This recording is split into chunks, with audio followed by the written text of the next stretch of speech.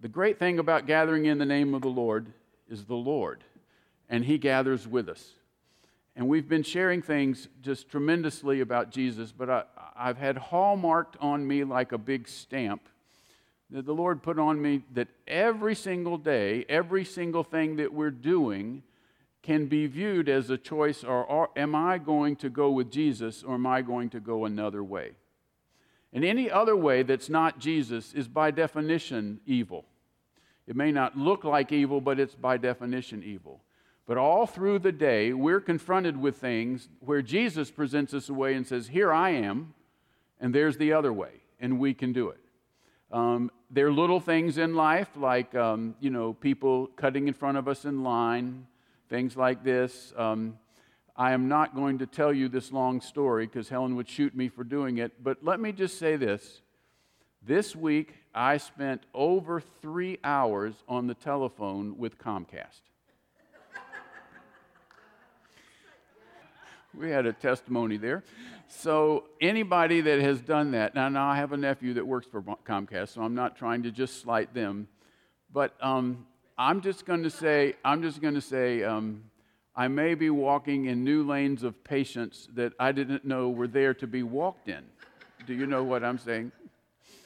And so, but God does these things. He takes us places, and we feel like we're being stretched.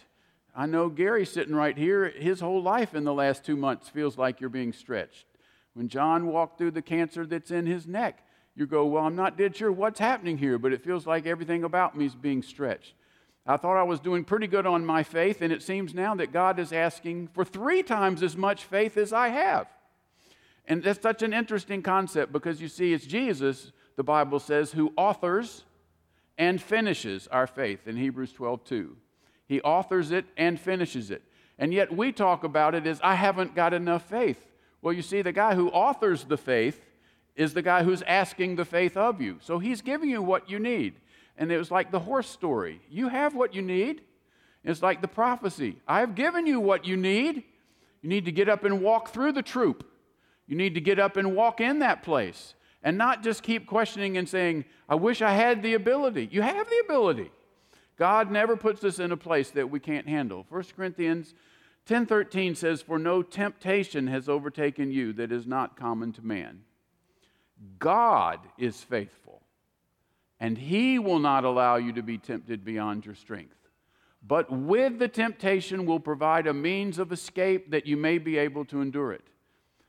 That scripture says God is faithful, and He will make sure you have the strength to endure.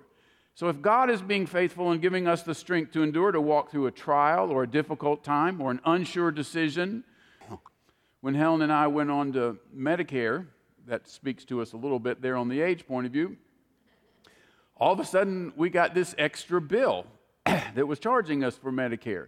Well, I'd kind of budgeted the world, and all of a sudden this extra bill showed up, and I'm still working, so the extra bill was sizable, and they want us to pay it once a month. Well, I hadn't factored that in. Every time we hit something in life that we have not factored in, God has already factored it in. God is not surprised. We are routinely surprised. God is not surprised. He knows. He doesn't get caught off guard. And when He's sustaining and being faithful, there will always be a voice going, Bob, how can you get through this? Using everything you've used in the past, you cannot make it.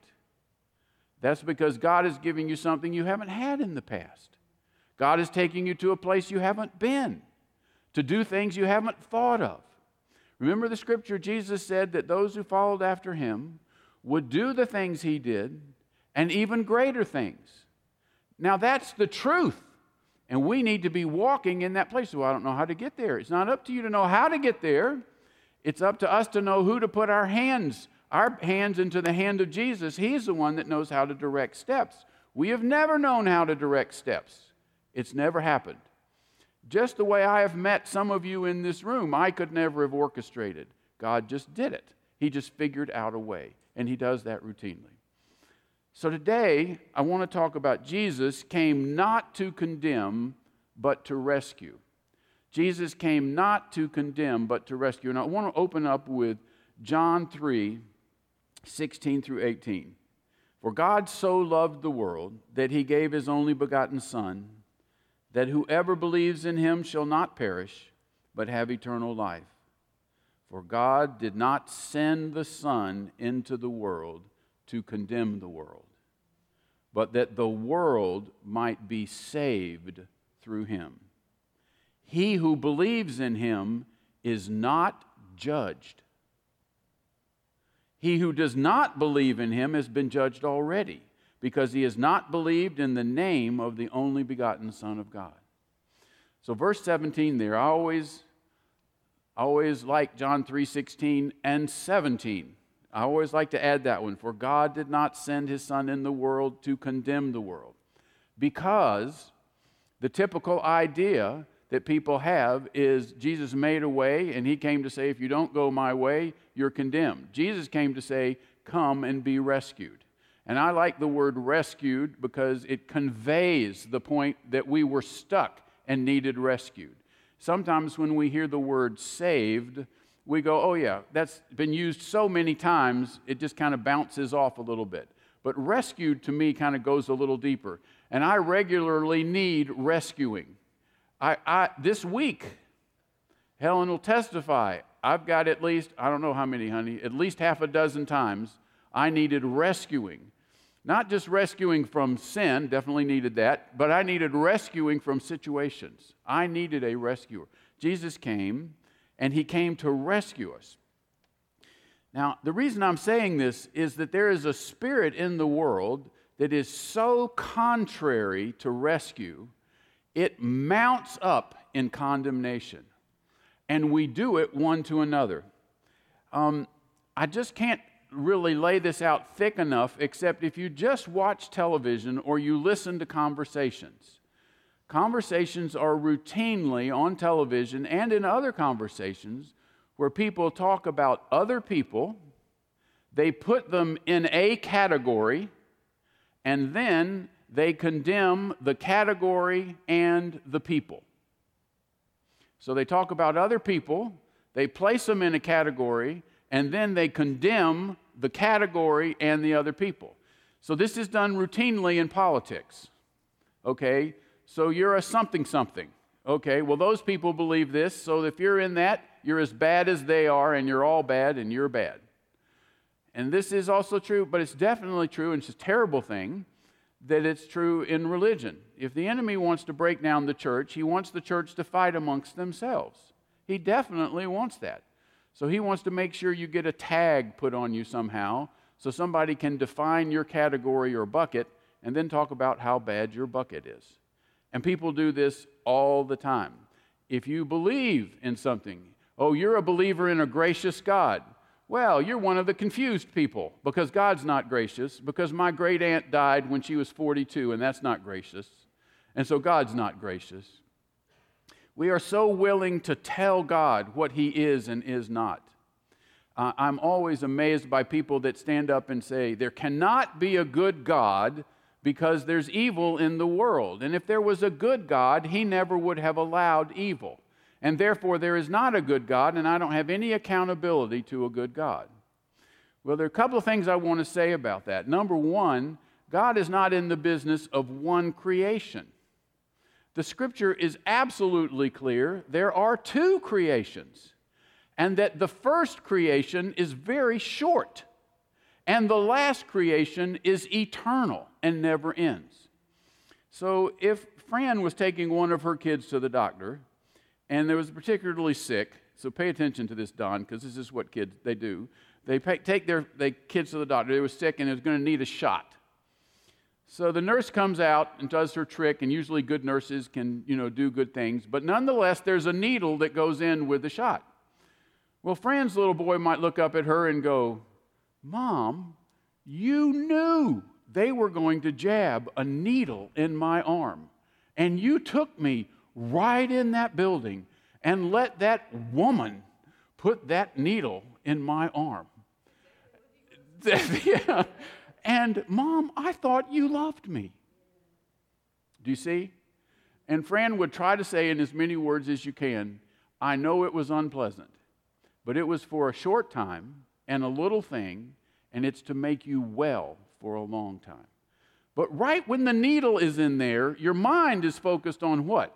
Not the long time, but the needle. That hurt, that stung. It's like a little bee sting.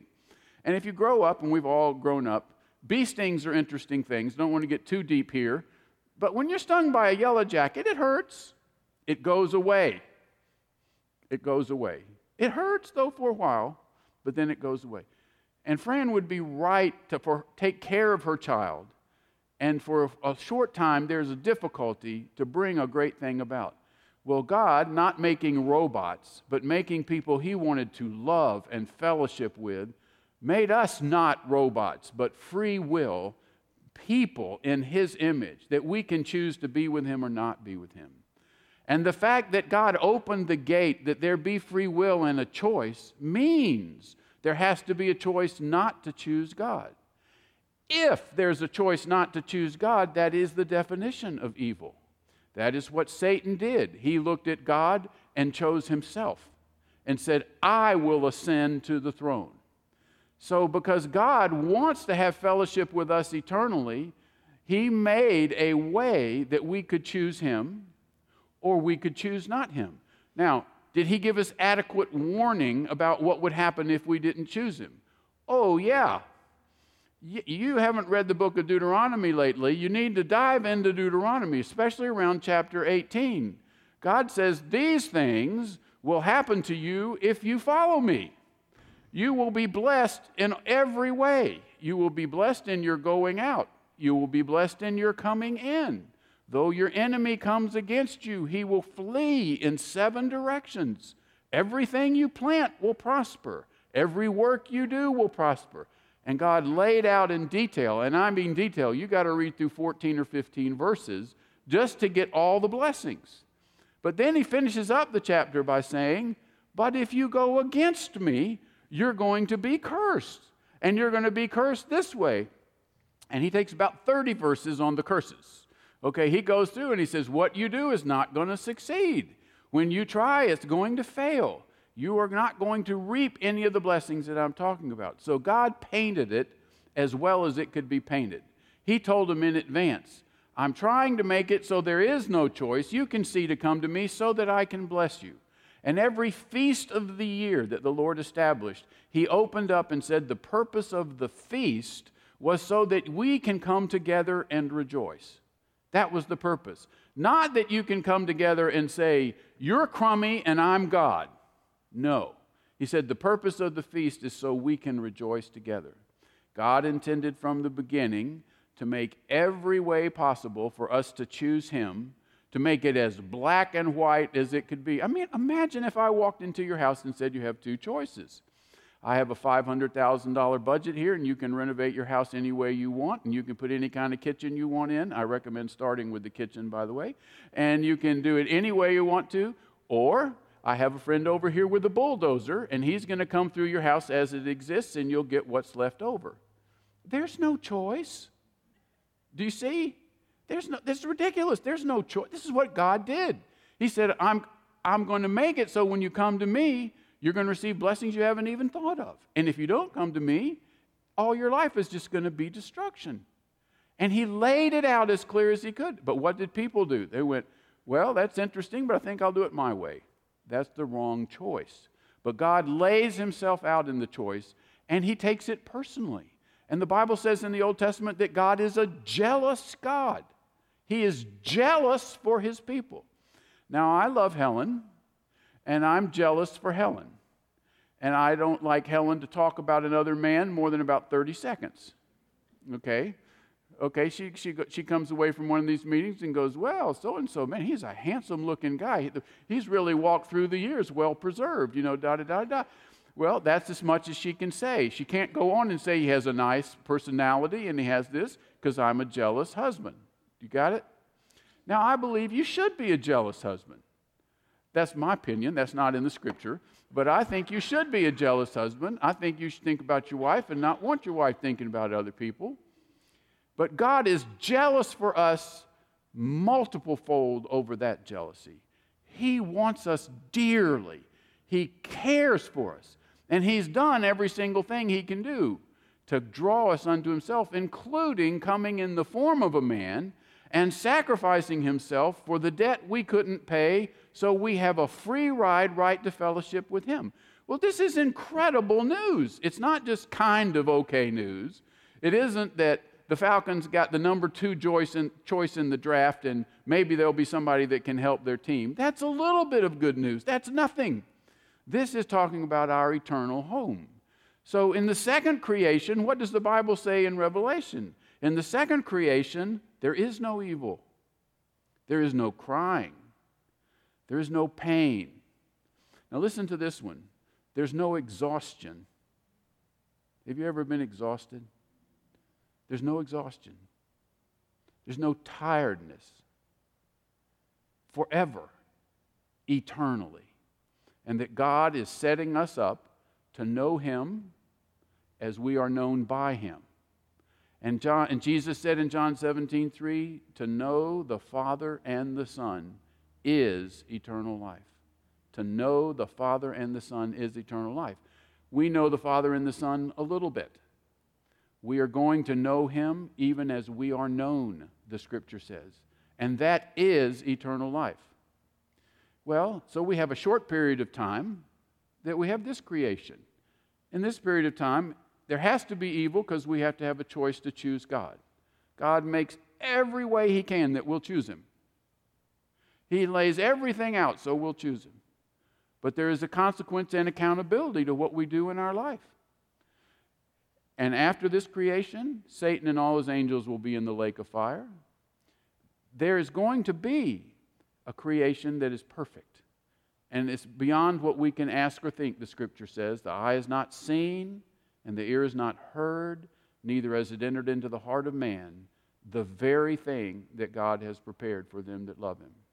You know, when Jesus gave power to the 70 and they went out and they had authority over demons and to heal people, they came back and they were excited, saying even the demons had to flee.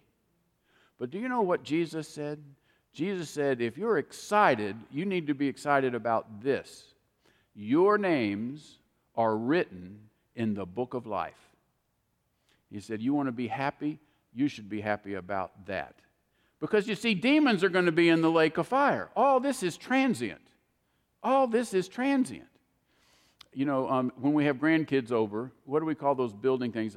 We have these blocks and you attach tubes to them and you can kind of build a fort. And you lay a sheet over it and you can call it a house or a castle, or depends on what you're doing. It can be the Paw Patrol headquarters or whatever. There's a lot of good cartoons out there. You can even play, I forget, what's when you activate, honey? Which one of those? Wildcrats. Yeah, it can be a Wildcrats thing. You can do all sorts of things. But you're putting a sheet over a little toy structure. But do you know what happens to a 3-year-old when that thing falls apart? It's like the world crashed in. And you want to tell them, look, we put it together in 20 minutes.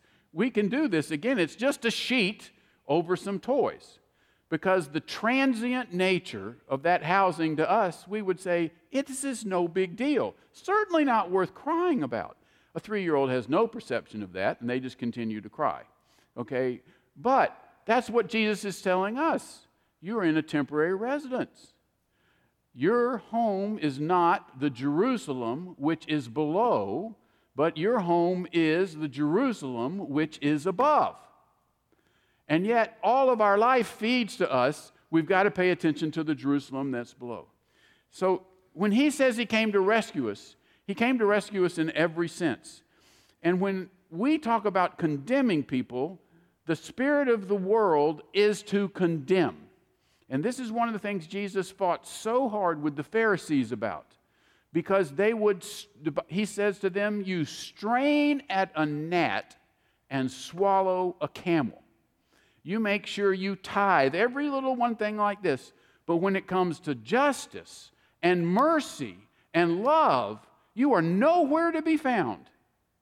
But when it comes to, did we get the last little bit of money out of you, you are present in force. Have you got me? You strain at a gnat and swallow the camel. So where I have about 420 people under me at CDC, and one of the things I learned from Scripture was, you can't strain at a gnat and swallow a camel. You have got to major on the major and minor on the minor. You cannot minor on the major, and you cannot major on the minor. Now, think about that just a little bit. But if one of you were to walk up to me here and say, well, Jim, that's a nice shirt. Didn't you wear that shirt 3 times before? And I think I saw you in Leslie's wedding wearing that shirt 45 years ago. Pretty durable shirt, that shirt. Do you see?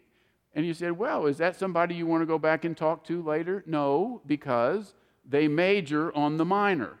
Do you see? And when you have somebody that comes up and majors on the minor, I constantly tell embarrassing things about me and Helen, and I sometimes get in trouble for it. But there was one time in our house history where we had paneling in a bunch of places that was ancient, and we were thinking about maneuvering the paneling and moving up to drywall and painting it and having what you would call a regular house. But we had 1960s paneling. You know, some of y'all know what that is. Some of you don't know what I'm talking about. But nonetheless, we needed to change paneling to something more modern so our house would look decent. And we got some swatches of some things, like if we got drywall, what would we do a color? And we put some things up on the paneling. We had about 5 swatches there. Now, we got some stuff well before we had the money to do it. We were just exploring. But people would come into our house and they would go, oh, you're redecorating. I like that color. And I just want to tell you that if you don't have money to redecorate, I have an incredibly inexpensive solution. Just go get 5 swatches and stick them on the wall. You don't have to redecorate. You just have to put up the swatches. Because everyone who comes in will know you're redecorating and will give you their opinion and think about how wonderful you're doing making your house more livable. We left those swatches up there, I think, 18 months. We didn't have the money to do anything, but we're thinking about it. Well, you'd go, oh, Gads, that's not really, you're just kind of putting on a surface thing. But it bothers you when someone comes up and goes, this is a nice kitchen. I think they were making kitchens like this in the 40s. Be good, though, if you brought in 3-prong plugs and some things like that into your kitchen. You hate people like that. What you like is the people who come in and go, is there any way I can help? Let's invite that person over. Who were they? Well, that's Suzanne. Suzanne comes over and goes, is there any way I can help? That's the kind of person she is. That's the kind of person you want to be with, because they major on the major. They don't major on the minor. And they don't minor on the major. It turns out the major is Jesus. And any person who minors on Jesus is just in trouble. If you are walking with the Lord and you take 2 months and minor on Jesus, you're going to be in trouble. You can't do that. He is the major. So the scripture is saying, don't sit around here and strain at a gnat and swallow a camel, but look at Jesus. Jesus completely changes you. Now, when Jesus was confronted with the woman caught in adultery in John 8 through 11, and the woman came, we all know the story, and the scribes and Pharisees, they all wanted to stone the woman, and they said to Jesus, what do you have to say? He bent down, wrote in the dirt, and he stood up, and he said, he who is without sin, let him cast the first stone. And the Bible says that they left, starting from the eldest going to the youngest, presumably the one with the most knowledge to the one with the least knowledge. And then he turned to the woman and said, where are your accusers? And he said, they're gone. And he said, neither do I condemn you. Go and sin no more. So Jesus didn't come to condemn, and the woman was guilty. The Bible is explicit. She was caught in the act. Not 2 people accused her. She was caught in the act. She was guilty. Jesus came and dealt with the guilty, and instead of condemning the guilty, he rescued the guilty. Now, when we talk about things, the conversations that people have genuinely go to the place, are they guilty? And if they're guilty, everybody jumps on and condemns. The big discussion is, are they guilty? And so they'll go, such and such and such, and such happened, and you go, well, did they really do that? So if I got Robert over here, and if I turn to Robert and say, well, Robert really had a tremendous outing when he was working with the Godmobile, and the guy came up to him and said, I really appreciate what you're doing. I want to write you a personal check for $50,000 just to back you up in what you're doing. And Robert looked at that and was very thankful, took the personal check, put it in, and then tax time came around. And Robert goes, well, nobody really knows about this check. It's not on a W-2. It's not on a 1099. It's not on anything. And if I report this as income, I'm going to owe a bunch of taxes. What if I don't report this as income and just keep, Robert doesn't do things like this, I'm just grabbing it. You did that. Is that right? I'm picking the story. But do you see, and you're sitting there kind of going back and forth, is this something I could do or not do, you know? And then all of a sudden the IRS comes in, and you know the IRS will take a look at your bank account. And if you have deposits that aren't regular deposits, they will ask you, where did that money come from? I don't know if you know this or not, but if you've ever been audited, they will want your bank account statements. And so Robert would be caught in that case. And so then there'd be a little poster saying that, you know, Robert was caught and he had lied and cheated, and that would be passed around and everything. But he was caught. The evidence was really strong. And everybody would go, oh, the evidence is really strong. And then without thinking, they would condemn Robert. Do you see? He was guilty, so we condemn. So our conversation is, can we just get the person to be guilty? And if the person is guilty, we automatically condemn. Jesus' conversation is, you are all guilty, all of you. For everybody has sinned. There is none innocent, no, not one. For all have sinned and fallen short of the glory of God. And he said, you are all guilty, and I came to rescue you all. So instead of going from guilty to immediate condemnation, which is the spirit of the world, the spirit of the world is to go from guilt to immediate condemnation. The spirit of Jesus is to go from guilt to immediate rescue. Do you see? Now that's the spirit that he wants in us. I told this story maybe even last time, but it's such a good story, I'm going to tell it again really quickly. There's a guy on YouTube I really like named Andres Bisoni, Bisonni. And he's really good in the Lord, has a wonderful spirit in the Lord, and ministers all sorts of places, and God uses him very powerfully. And if you look him up, Andres Bisoni, Bisonni, I guarantee you will love his YouTube clips, because he ministers in all these cities, and people get slain in the Spirit and healed, and he just shares the gospel in a wonderful way. But he was called and asked, would he minister in the prison in Huntsville, Alabama, which is a maximum security prison. And he called up his friend and said, yeah, we'll be willing to do that and just go there. And it's very interesting, Don, because on the way he said, wait a second, I'm headed into a maximum security prison. Is this the smartest thing to be doing here? Which you might think that's maybe not the safest place in the world, people who are already condemned to stay there forever and you're walking in the midst of them. But they had he went on, they had a very nice chapel, and he was ministering, and they told him he had 40 minutes, and that was it. Then they had to be back in their cells. And so he was ministering, and at the end, he had shared the gospel, and he said, anybody that wants to accept the Lord, if you would just step down and come out either in the aisle or step down here and get down on your knees, and I'll pray for you. Well, then, and this thing is videoed, so he's got a thing on it. So this is on YouTube as well. And so a bunch of people stepped out. I mean, a bunch of people. I would say 80% of the crowd, which I don't know, 150-ish people there, stepped out into the aisle and down front, which surprised him, really surprised him. But he prayed for those people.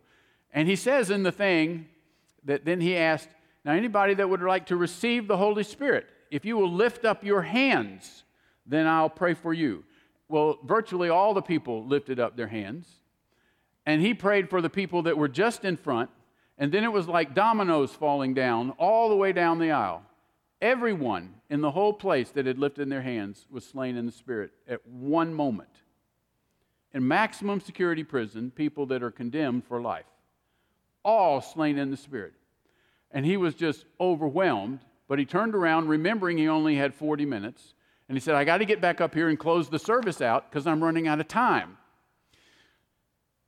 Is that majoring on the minor, or you can just see it? It's like God doesn't know how to do time. But the Holy Spirit, you know the Holy Spirit has a sense of humor. The Holy Spirit is so cool. So the Holy Spirit, so he's turning around to walk back up to close the service. And so he's coming back up to close the service, but he turns around and the Holy Spirit slays him to the floor. But not to the floor, but on top of the criminals who were slain on the floor. So he's laying on top of men, and you can see it. He's just laying on the top of them. And he can't stand because the Holy Spirit has taken everything out from him. You know how it is when you're slain in the Spirit. There's no options. You're out.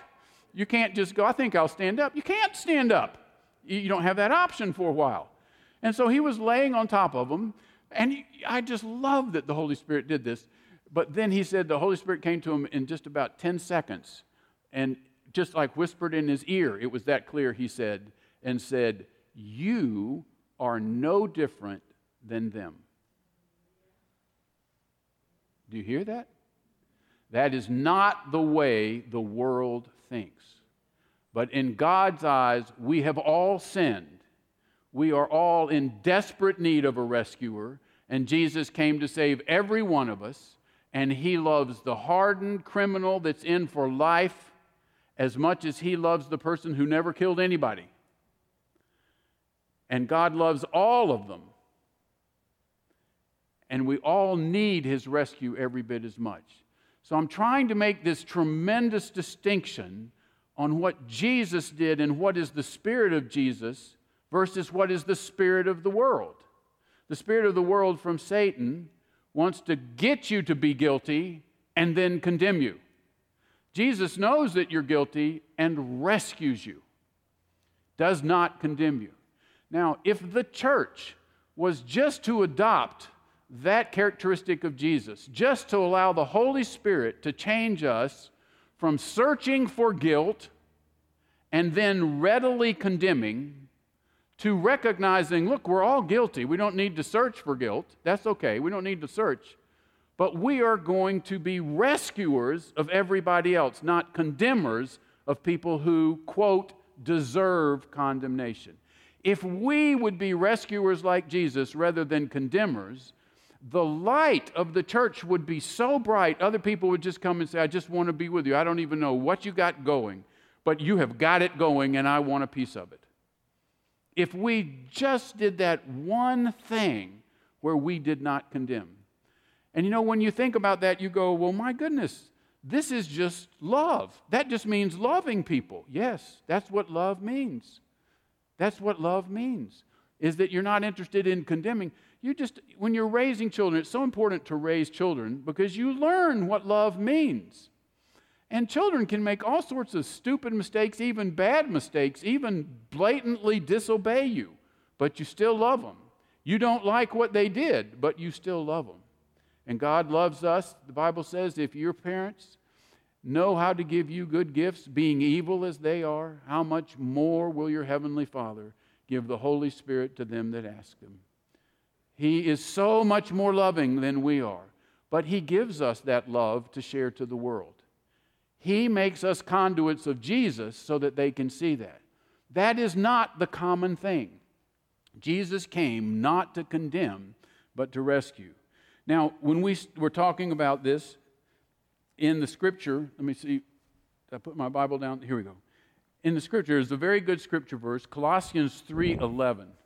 In Colossians 3:11, Paul is writing and he's saying about the new creation, and he says, in this new creation, there can be neither Greek nor Jew, circumcised nor uncircumcised, barbarian or Scythian, nor slave nor free, but Christ is all and in all. Okay? So when we talked about, the way that we tend to move towards condemnation is we have kind of, I don't want to make this too difficult, but we have that category condemnation. You're in that category, you're condemned. And then we have kind of individual condemnation. I watched you got drunk last night, and you say you're a Christian and you got drunk, you're a terrible person. Individual condemnation. Now, we'll quickly morph individual into a group. So if you got drunk last night, we'll go, well, Margie got drunk last night. Well, she's a drunkard. We have a category for drunkards. Now, Margie is in the drunkard category. Margie doesn't drink. I'm just pulling her out. But she's in the drunkard category. Well, what do you know about, what do you know about Margie? Oh, she's a drunkard. And we know about drunkards. Drunkards are to be condemned. That whatever it is, they did bad stuff. They don't take control of themselves, da-da-da. We have our drunkard condemnation. Do you see? So you can have an individual problem, and the spirit of the world will say, yeah, condemn them for their individual problem, but quickly morph them into another area where you can continually condemn them. Their nature is a drunkard, so we'll just say bad things about them. So you say, well, Margie's not a drunkard, that's a bad thing. Okay, what about a gossip? Margie most definitely is a gossip, right? She's not a gossip, okay. But gossips, do you know what the Scripture says about speaking ill of somebody else? You know, I shared this before. The Lord had to bang me over the head multiple times because I would go home to Helen and tell her things like, you won't believe what happened.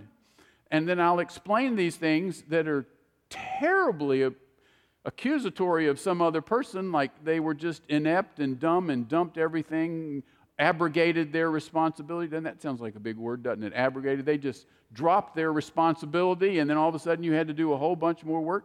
And then at the end of it, I would say, so we need to be praying for them. And God jumped on me and he said, there's one part of what you said that I liked.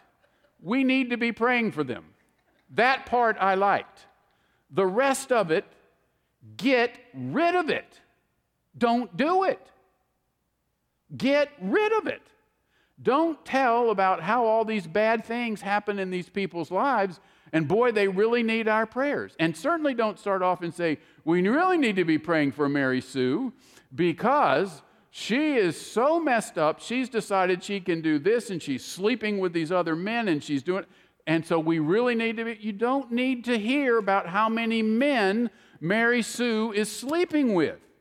That does not guide your prayer.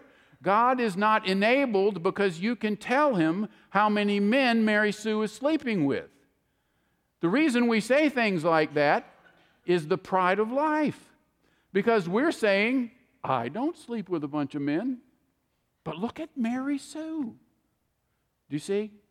So God is saying, take all of those conversations and drop them and just say, Mary Sue has some needs. We need to be praying for her. That's it. That is the heart of Jesus. You see, the rest is all of Satan. It's all of this world. It's all to condemn. And yet it is the standard in conversation. If Christians could talk about other people in positive ways that build them up, they would so stand out from the rest of the world, they would be such lights. And this happens in everything. You'll get somebody up and say, I don't know, I listened to John Smith preach this week, and he was talking about something, and I think he botched the interpretation of the Greek word so-and-so in the 4th chapter of this. It doesn't really match the Greek word this in the 3rd chapter of this. Is that what you're focusing on? The guy could have made a complete mistake on a Greek word, but can't we just get underneath him and say, Lord, help that person get all of his sermons right, share your word the way you want it, and go on, and not say, you know, he made this mistake, calls himself a Greek scholar. Can he really be a Greek scholar if he can't figure out the word here versus the word there? Seems doubtful to me. What is all that about? That is putting this person down to put me up. It is the pride of life disguised. Do you see it? And so if Christians could just let that go and just put a clamp, God literally, in me, the Holy Spirit, I'm embarrassed to say this, but some of the clearest words I have from the Holy Spirit are when I'm making mistakes. I go, oh my gosh, that was so clear from God, that was bad to do. But you know, it says in Isaiah, it says that when you're walking, that there'll come a voice behind you if you stray to the left or you stray to the right. He doesn't promise the voice behind you if you're headed in the right direction. It's in the middle of Isaiah, like 26, somewhere in there. A voice will come behind you if you stray to the left or the right, saying, this is the way, walk ye in it. And I think everybody in this room knows the Holy Spirit. You're beginning to head to a place, and he goes, you're about to put this person really down. Don't say it. And I have found myself saying, yes, but this is juicy. This is really something no one else knows. And I can tell you some things nobody else knows. And they are juicy. And it's wrong for me to talk about them. I don't want any of you ever sequestering Helen on a retreat saying, tell us all the things about Jim no one knows. Helen could slice me to bits. because we have grown together for whatever, 45, almost 46 years. But the purpose is not to slice people to bits. The purpose is to be like Jesus. The purpose is to build people up. So this verse is saying, listen, don't put people in groups.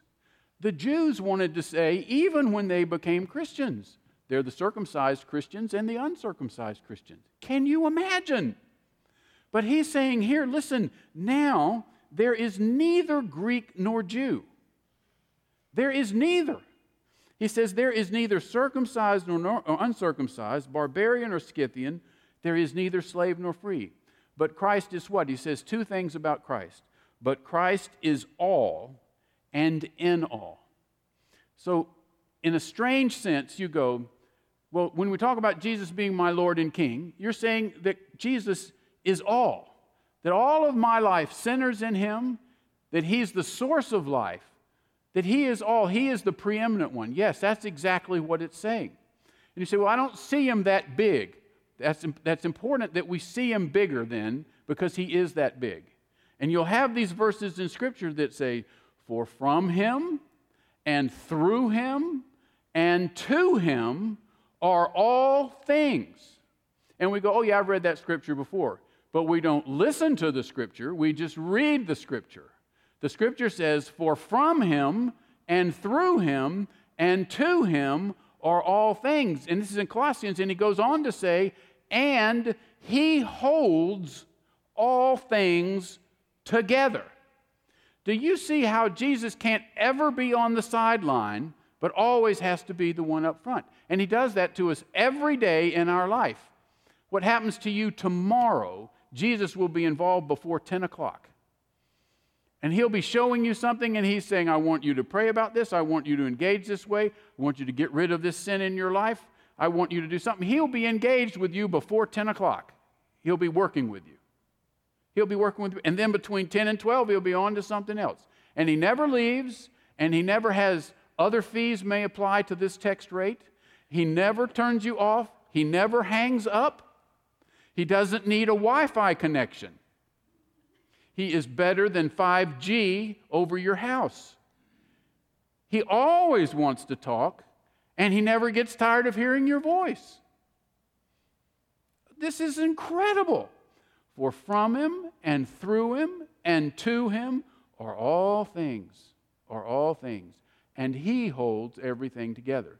So one thing I want to say to Don and Deborah and Chibs is, early in life, you have this feeling that you can hold all things together. The older and older you get, tremendously helped by having a baby, you recognize you hold very little together. And the older you get, you recognize you hold almost nothing together. If He wasn't holding it together, it wouldn't be held together. And I think this is true not only in events in our life and sanity itself, but it's true in the physical realm as well. We can't explain physically why all these things are held together. Well, He holds these things together. He's this great. I mean, you listen to this and you go, well, why don't we just talk about Jesus all day, every day? And when we talk to people, why aren't we talking about Jesus? We should be. That's where we should be. We have a Savior who's so wonderful. I'm always bothered by people who have to be instructed in detail about how to witness. Your witness is your testimony, and it can be as short as, I met Jesus, He changed everything in my life, took hopelessness to hope, forgave my sin, made me into a new person, and I would like to introduce you to Him.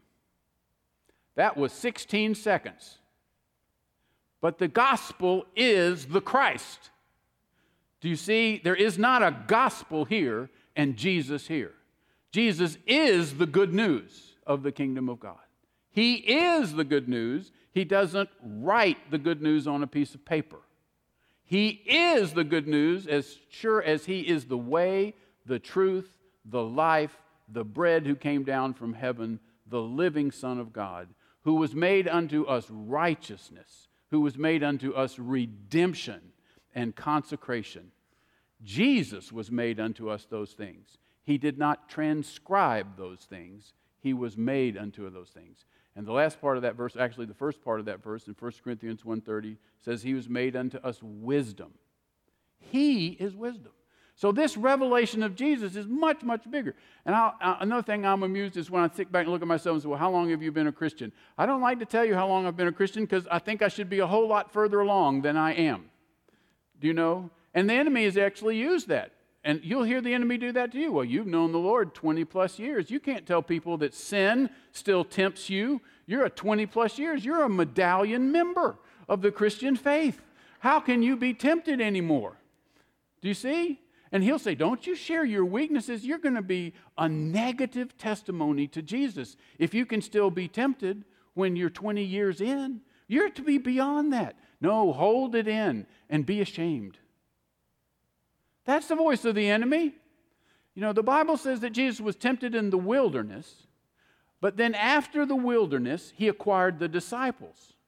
And right before he went to the Garden of Gethsemane in John, he was describing to the disciples what was going to happen. And he said to the disciples, for you have been with me in all of my trials. Well, the disciples were not with him when he was tempted in the wilderness. They didn't come till after the wilderness. And that means that Jesus had a series of trials all through his life up until Gethsemane, which was a huge trial.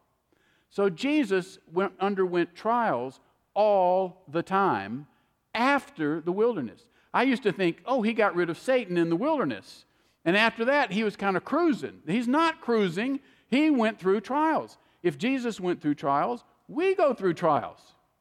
We'll have this talk right now, and before a day elapses, someone's going to come up to you condemning another person, and you're going to feel the temptation to jump in.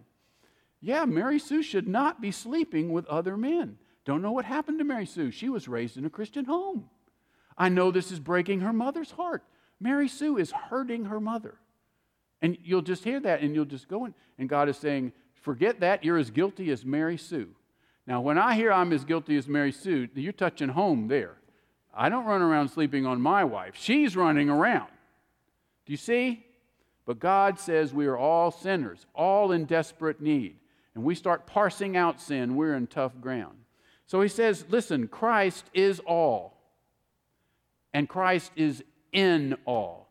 And the scripture, he says, don't you know that the Spirit of Christ dwells in you?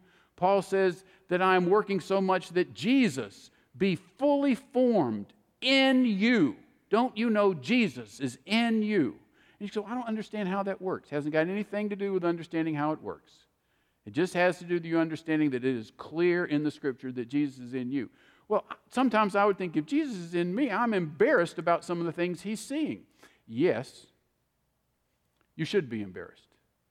But he sees them. He sees them. You know, the enemy is always coming around with this voice that says, you can do this and no one will know. That's what he said to Robert with his $50,000 check until the IRS showed up. You can do this and no one will know. And you people say, well, I've never heard of these things. The Holy Spirit speaks to you and Satan speaks to you. Have you ever heard that voice? You can do this and no one will know. That's as Satan as 100% clear as it can be. And you hear that voice. You heard Satan. You hear what we want is a pre-announcement. We want a bell to ring and go ding, ding, ding, ding, ding. This is Satan. This is from Satan to Jim. The time is this. The text recording is this. That's what we want. No, he just brings in a thought. You can do this and no one will know. You can do this. It will make you look good. You can do this. It'll make you impress other people. And when Jesus was speaking in John 5:44, he said, how can you believe when you receive glory from man, but do not seek the glory that comes from the one and only God? You see, we have got to be seeking the one and only God. And when we seek him, Christ is all. But beyond Christ is all, it turns out Christ is in all. And Christ is in every one of us. If any man be in Christ, and Christ comes into him, he is a new creation. Christ is there, and that's what changes. Then in Galatians 3, Paul is saying to them, and he says, how is it that you started with the Spirit of God, and now you think you're going to be perfected by your own works? How is it that the Spirit of God is the only one that could kick you off.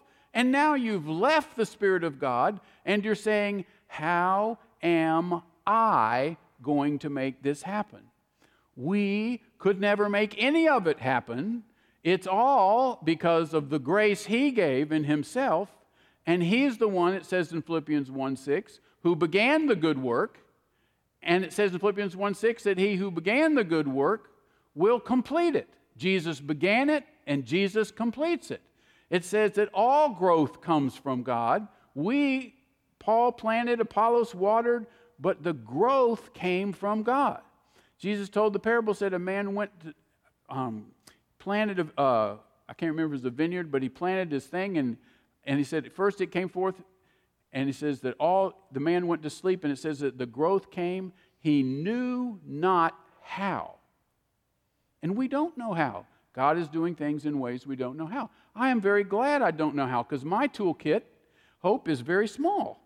And God wouldn't get much done if He just knew the tools that I had. Now, I'm very glad to be married to Helen, but Helen has been a flintstone to me throughout our life.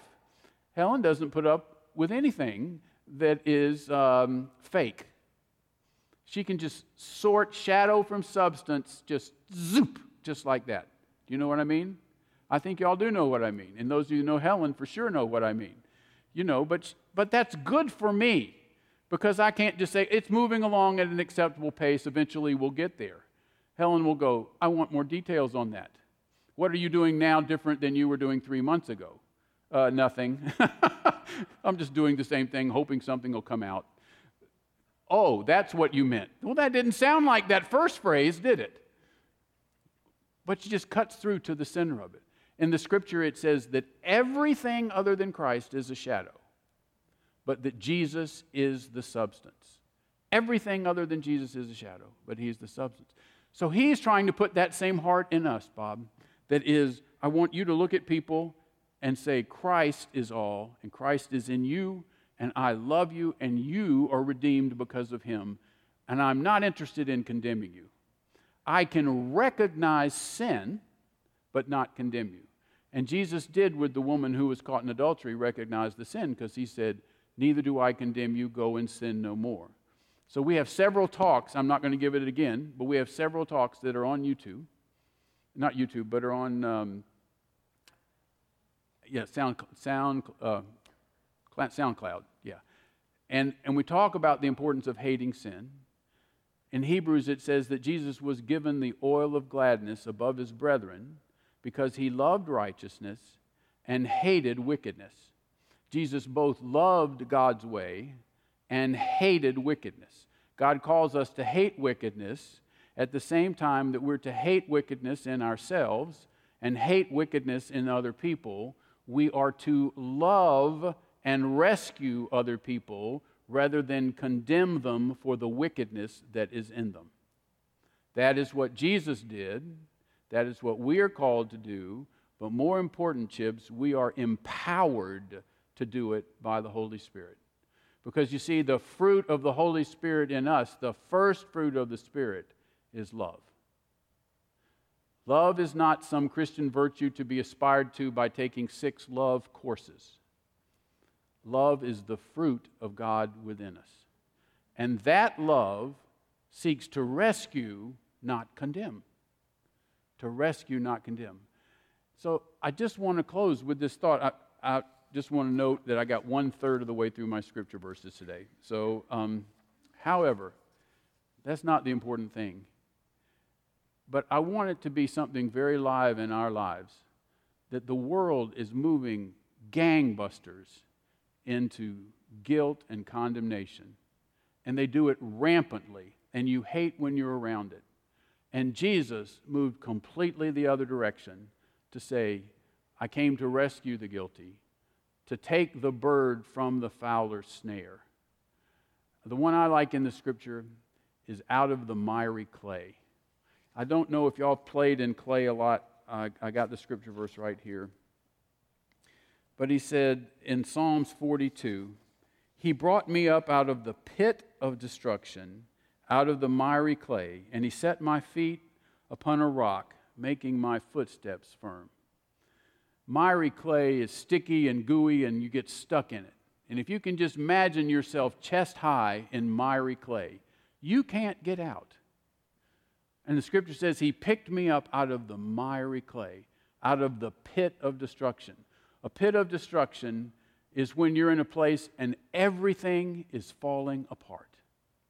I know, especially if you've raised kids, you go through times and you go, it's all falling apart. It's not working. On 7 fronts, it's not working. Things are falling apart. The Bible says that Jesus picks us up out of the pit of destruction. Out of the pit of destruction. Sometimes we have children and we say, I may have made a lot of mistakes. I tried to do as best I could. But this child is not walking anywhere near the Lord. And you have a hopelessness that the enemy brings into your heart. And the enemy brings hopelessness into your heart. And says, that's 30 years you worked with that child. If they haven't had a voice and responded to the Lord by now, you just pretty much better just give up and move on to a more profitable enterprise. That's the enemy. God never gives up. God is never hopeless. God is never hopeless. He's always full of hope. And the child that hasn't responded to God, you know, Billy Graham's oldest son, Franklin Graham, he was not always a Christian. Franklin Graham went a long time. I don't know how long it was, but it was long without ever knowing the Lord. My impression, it was late 30s before he gave his life to the Lord. How could you be the son of Billy Graham and not follow the Lord? I don't know, but it can happen. And it happened there. Well, what do you think Billy Graham was praying about for 38 years? Lord, touch my son. Okay? But now when Franklin Graham shares about being deceived and about walking after the ways of the world and about the emptiness of this walk, he speaks from a place where he came. Now, a lot of times we don't want ever to go places, but God rescues us from places so we can testify and say, He is able. If He can mess with my mind and straighten it out, He can mess with your mind and straighten it out. If you think panic attacks are beyond my control and I'm completely helpless, I'm here to tell you that God is never helpless and He's always with you. And in the midst of that, God is still there and He'll be there. Well, once you catch that Jesus is alive in me and wants to be with me and loves me and wants to rescue me from my guilt and for me to be a rescuer, to rescue other people from their guilt and to bring them to Jesus, it transforms the way you look at human interaction. It definitely transforms the way you look at TV. Have you ever heard anyone say, I listened to the TV and began to pray for the announcers? And I began to pray for the group who was discussing this topic, one by one. I started with the man on the right, then I went to the next woman, and I just prayed for each one of them. No. Almost, well, maybe, but I've never heard that. People listen to it and they just say, I don't like them. I don't like what they're doing. Or I do like them. I don't like what they're talking about. But we're always judging and condemning. And Jesus is always saying, get underneath and pray for them. Another verse I want to get before we close is Luke 18:1, because this is a verse that means a lot to me. I hate to say how many times I've used it in my life. But the scripture says, and Jesus told them a parable to the effect that men should never lose heart, but should always pray. Jesus told them a parable to the effect that men should never lose heart, but always pray. If you've had a situation in your life where you begin to lose heart, that means get discouraged. The Bible says you should never lose heart, but always pray. And the great thing about the Christian life is you don't know what God's got coming up for you tomorrow. You don't know. He's in charge of the schedule. I don't do this often with Helen, but it's a wonderful thing when Helen goes, I'm just going to fix something special. Just leave it to me. Let me see what we're going to have for dinner tonight. Well, I like that. That's an enjoyable thing. And Helen has a very good repertoire, but it's a wonderful thing to say that to Jesus. I don't know what's going to happen tomorrow, but you do. And you're going to be with me. And in 1 Corinthians, he says, therefore, since we do engage in this ministry, by the mercy of God, we do not get discouraged. Therefore, since we engage in this ministry, which we are all engaged in our ministry, since we engage in this ministry by the mercy of God, we do not get discouraged. Now, this is the same guy who was beaten 5 times with 39 lashes. I'm engaged in this ministry by the mercy of God. I don't get discouraged. I'm gonna want to talk to Paul in heaven after about the first 10,000 years. You know, I just want a small conversation on the side because he has helped me so much. I especially like the part where he says, I'm caught between leaving you and staying here. And he says, I'm caught betwixt the two, whether to stay here, which is certainly better for your good, or to go, which is certainly more attractive, and be with Christ. Now, I'll just tell you, friend, if I get that option this afternoon, there's some serious questions as to whether I'm hanging around. If God comes to me and says, well, you got the option, same option I gave Paul, you can go or you can stay. Now, I'd probably stay because Helen would be really upset with me if I just bolted in the midst of all this. So I'd probably stay. But what a great option. What a great thing to be option. But then Paul had seen such glory. He said, I know a man who's been to the third heaven, which is heaven as we call it, and he was the man. And he said he saw things that can't be spoken of in our words. Well, what can you see that can't be described in our words? I don't know, but I do know this. They can't be described in our words. It's that good. You know, I think often in the Scripture, because the Scripture is very clear, that when we see Him, we're going to receive a body like His body. And that's what the Scripture says. Well, when Jesus was redeemed, when Jesus came back, He had an interesting body. He had a body, first, that could go through walls, because it says in the Bible that all the disciples were gathered together and the doors were shut. And then the next verse says, and Jesus appeared in the midst of them. Well, if Jesus appeared in the midst of them, He had to come through the shut doors. So He had a body that could go through doors. And then He also disappeared from the midst of them. That was, I know, exciting. But then when He met him at the Sea of Galilee, it says He ate fish. So my question is, when He goes through the wall, what happens to the fish?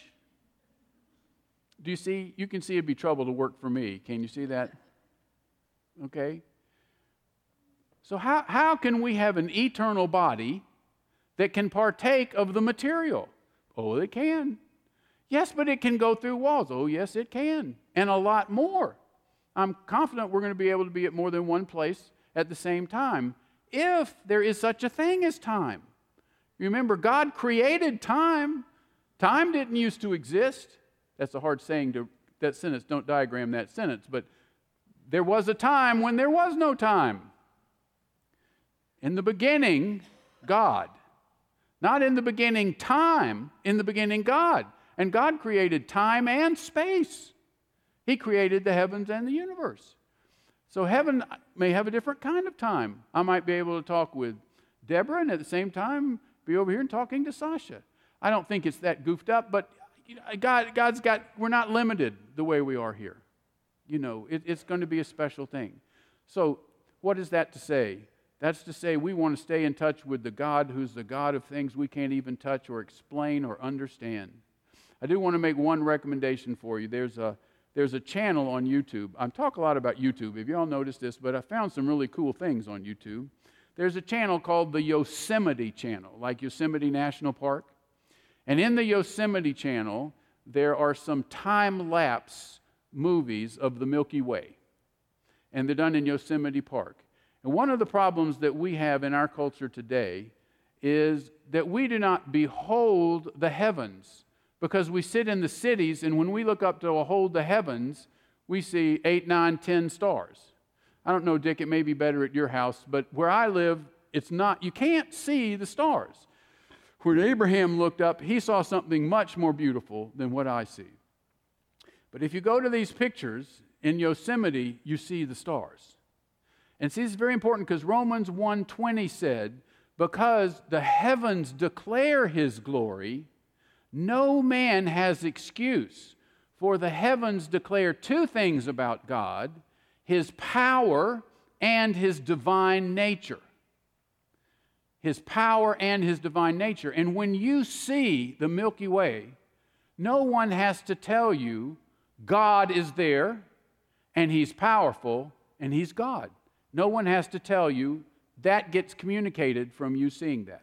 But we don't see it. We don't see it in the city. But if I'm telling you, the Yosemite Channel, Milky Way journey, those are the key words. And you look at that, and just seeing it on YouTube is enough to be awe-inspiring. But God said, because you see that, you know I'm there, and I put all that there to draw you to me. You can't go, if 20 of us really get together and apply all our resources and push hard, we're going to birth a planet. We're not going to birth a planet. We're not going to birth a moon. We're not going to birth a boulder. We can't birth anything. And God spoke and created 200 billion galaxies. Now, I use this example several times because I want Chibs to remember it, but if I got Hope on a rocket ship traveling at a speed of light and put her on the edge of the Milky Way. Now, the speed of light is fast, 186,000 miles per second. Well, the Earth is 25,000 miles around, roughly.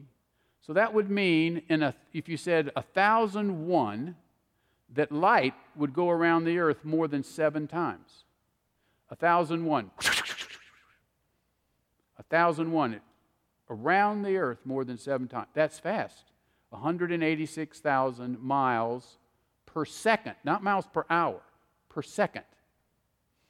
So if I got Hope in a really good spaceship that we made and put her on the edge of the Milky Way, and I said, Hope, take off and fly across the Milky Way. And I came back a little bit later to check on to see how she was doing. It would take Hope going at the speed of light 106,000 years to cross the Milky Way. 106,000 years going at the speed of light. The Milky Way is one galaxy of 200 billion galaxies.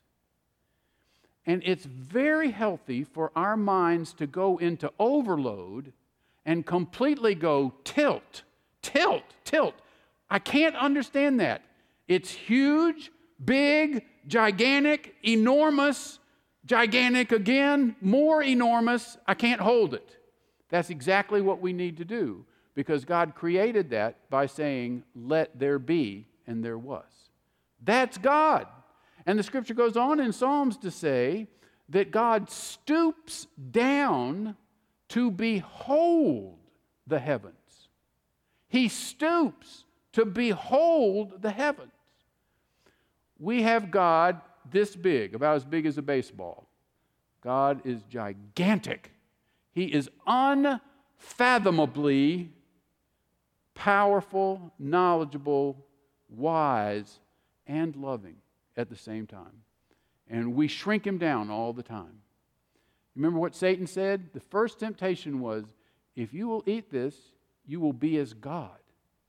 So the first thing that Satan did is said, you can go from where you are, Don, and attain God status. There's no way. It was a flat lie. Jesus said He was a liar from the beginning. He lied then. We're not anywhere near God, nor would we ever be. And in all that time, Hope has only gone a few inches. You see, we're just nothing compared to this. And we need to have our minds flushed out, because we talk to each other, seek the glory from one another, and we go, well, here's John, and John's doing very well up there. It's very good to talk to John. I'm learning from John. John's learning from me. We're both really benefiting from this relationship. And I now know 3 scriptures I hadn't thought about, and I've shared 2 with John. We're moving right along. John and I are happening. Do you see? Well, what's going on in your life? John and I are working together. We're moving forward. We got things going, people to do, places to see, people to see, place, wherever it is. We're going people, places, and doing things. We got action in our life, and we say, yeah, look at this. Well, yes, you do have a little action in your life. But if you compare yourselves one to another, you're going to say, I think I'm better than this. When I was in medical school, so this is for Deborah and Don, I was in medical school. There are a lot of smart people in medical school. And one of the things that threw me was you'd look around and you couldn't say, well, I know I'm smarter than this person. And so if they can do it, I can do it. And when you're concerned about whether you can make it through the whole thing, you have thoughts like that. And when I first started medical school, everybody was smart.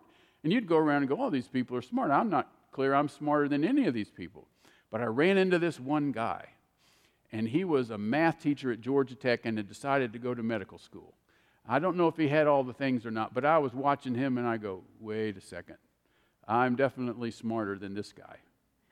I had 103 other people in my class. I wasn't sure about that, but I got one guy here. He's coming every day. I'm smarter than this guy. I'm watching his face. I can tell I'm smarter than this guy. And I took some solace in that. You know, if he can do it, then I can do it. There's a lot of times in life you say that. It's like riding a bicycle. If you went through the theory on riding the bicycle, you would never get on the bicycle. If you had to have the gyroscopic vectors explained to you for why a bike balances, you would panic. But when you see the 5-year-old neighbor jump on the bike and take off, you go, I got to do it. He's doing it. Do you see? Okay, so that's the way we operate a lot of the time. So I looked at this guy and I said, it's okay. I can make it through the first year because this guy is still here. We went all the way through the fall semester. I would say 8, 9, 10 times I would look at him and take comfort. So we went out on the winter break. He didn't come back. He dropped out. And all of a sudden, my little comfort zone got vanished, you know. Well, we do that with people. We compare ourselves one to another. That's how we do things. And God is saying, I want to completely transform your mind, and I only want you to be thinking about pleasing me. And all that other will take care of itself. But seek first my kingdom, and all those things are going to be taken care of. Don't do that. But come up here with me and your vision of me, and we're anywhere near where it should be. Once you get close to me, I'm richer, better, higher, more wonderful. That's why we won't get bored in heaven. I had real conceptual problems with heaven because after about 100,000 years, I couldn't think what we would do. Do you know? I was like, okay, we can have some great tennis tournaments. We can really enjoy things. But after 100,000 years, what are we going to do? Well, that's because my concept of heaven was all wrong. What makes heaven heaven is that we know the Father and the Son. The revelation of the fullness of God, we are not at the first inkling on the revelation of God. We are not even at the first inkling. It's like God's got a monsoon and He sent down one drop. And that's what we understand. He is unendingly wonderful. Well, I can't perceive that. It's okay. Can't perceive heaven. That's okay. He's going to take care of that. So Jesus is saying, I want you to be the way I am. And a big emphasis I want to put on today is the world is so much classifying people as guilty and condemning. Jesus wants to make a big change in the world because we recognize that we and others are guilty, but we don't condemn. We're rescuers, even as Jesus is always a rescuer. Let's bow our heads.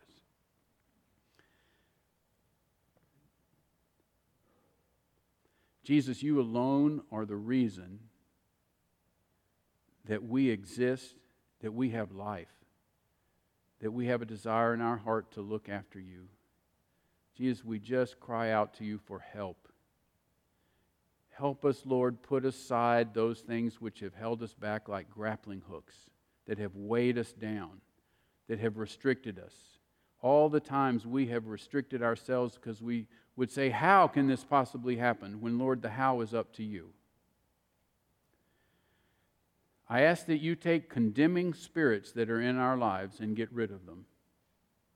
I ask that you take judgmental attitudes that are in our lives and get rid of them. I ask that you let us look into your face and see the love that you have for us and every other person and receive it and distribute it, Lord, to everyone we meet.